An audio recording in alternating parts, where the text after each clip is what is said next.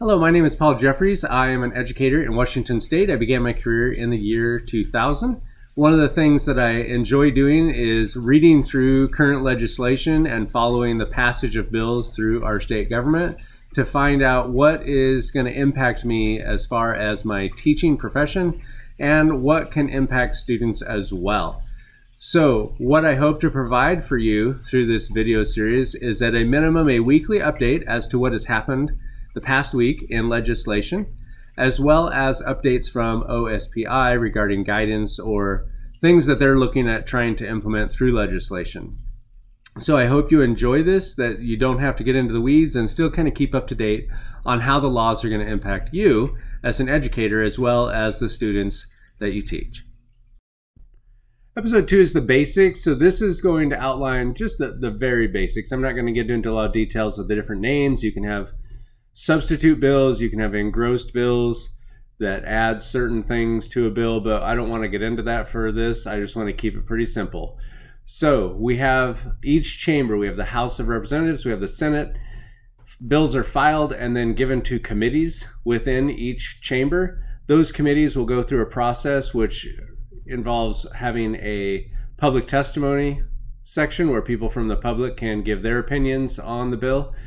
Also, there is the executive session. So once it goes through public testimony, it can go into executive session, and then the committee will either vote it out of committee or it will basically kill the bill. So it will not move out of committee. Once it moves out of committee, if there's a financial part of the bill where it's going to cost the state some money, it will often go to appropriations in the House or Ways and Means in the Senate. They will make the determination then of the cost, and then they would have to vote it out of their committee. Now, sometimes bills get sent to those committees and they stay there forever, and it's where bills go to die. So if it does end up going there, it may sit there a while. Sometimes it'll resurface at some point, but oftentimes if it's a pretty important bill, it'll move out of there pretty quickly. Once it goes through that stage, it will go to the House or the Senate, what they call their Rules Committee.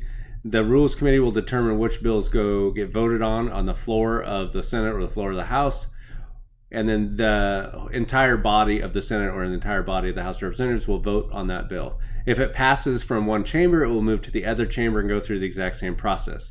Now, the other chamber can either make amendments or do a substitute bill and vote on that.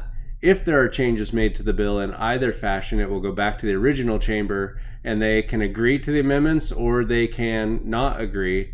And then the bill can go to a concurrence, which means you'll have members from the House, members from the Senate work together to try and figure out what would be an acceptable wording of the bill or whatever they want to change.